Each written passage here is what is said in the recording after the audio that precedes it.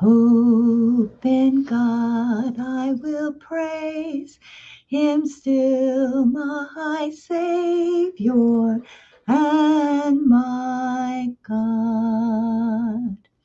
That's a beautiful responsorial psalm for today. And we turn to Him in utter trust and listen to the Gospels this morning for the liturgy, Luke chapter 9, verse 18 to 22.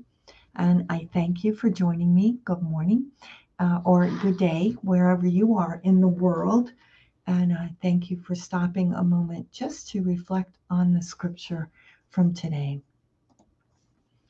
The Gospel is from Luke. Once, when Jesus was praying in solitude and the disciples were with him, he asked them, "Who do the crowds say that I am?"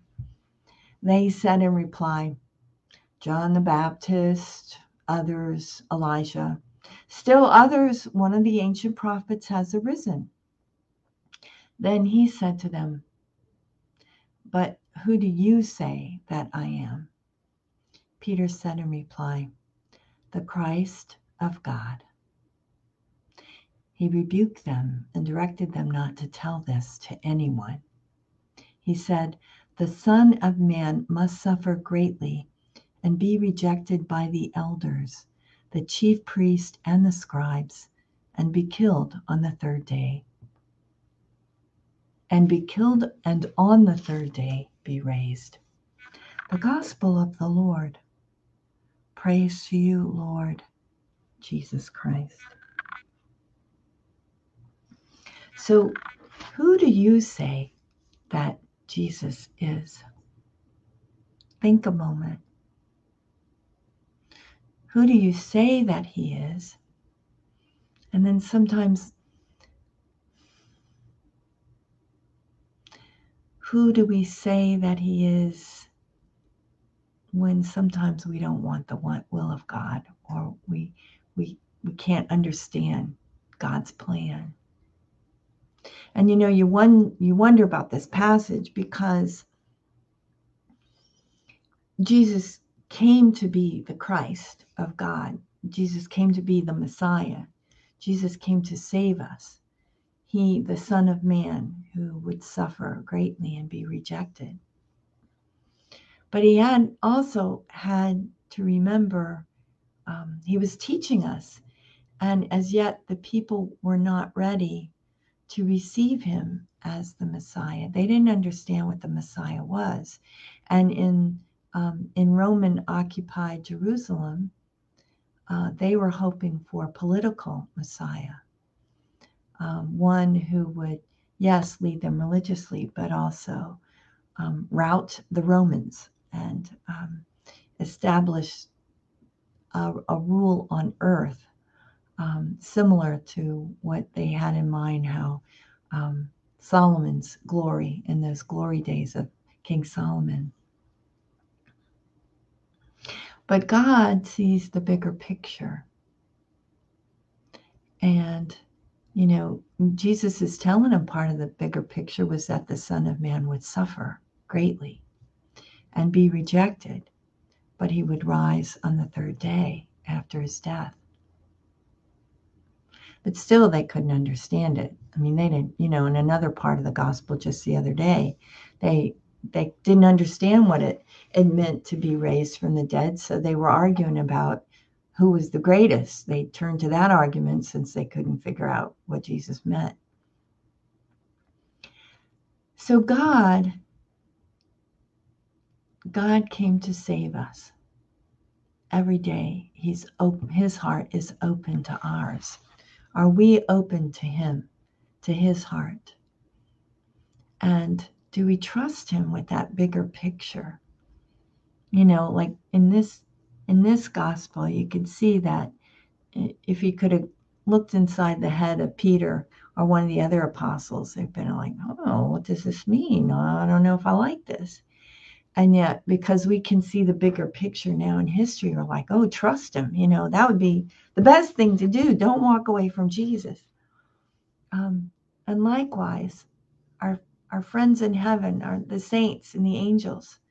And our loved ones who are in the embrace of God, they would tell us in our life, even though we can't see all the particulars, they would say, trust him. You can trust him. Entrust everything to him and turn to him with a lot of confidence. Because, yes, God will see you through. I know. I have seen the Lord, the saints and the angels. I haven't seen him myself. I mean, I've seen him in my heart, but I haven't seen him like they've seen him, like they've seen the beautiful vision of our Lord in all his glory. So they would tell us to trust him. And they would say that he's got the whole world in his hands. That song is true. And that his plan is the best plan ever.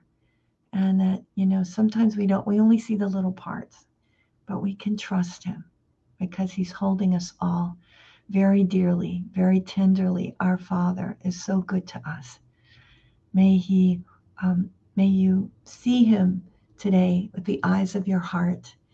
And even though you don't see him, or you don't understand what's going on, trust him. Entrust everything to him through, with, and in Jesus Christ. Let's say our morning offering.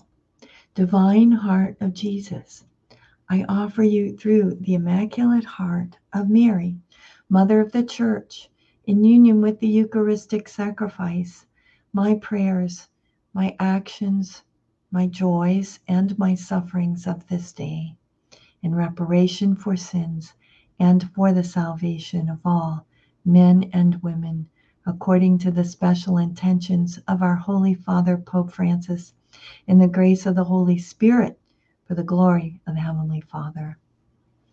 And we pray for vocations. We pray especially for Catherine and Paz, who are going to become candidates with the Daughters of St. Paul in October. We pray for Kayla, our postulant, and we pray for all those in formation, all those discerning a religious vocation. O Jesus, eternal shepherd of our souls, send good laborers into your harvest. So we ask God's blessing on you and on all those you love. And I'm glad I can see, Monterol is here, and Terry, Judy, Lisandro, Cara, Margaret, Let's, Kat. God bless you all, Vera and Krista, Hugh and Eloise, Bernadine and Raimundo, Lynn. God bless you all, Susan. We pray for you and for all your families, and we ask God's blessing. In the name of the Father, and the Son, and of the Holy Spirit. Amen. Have a most blessed day with the Lord.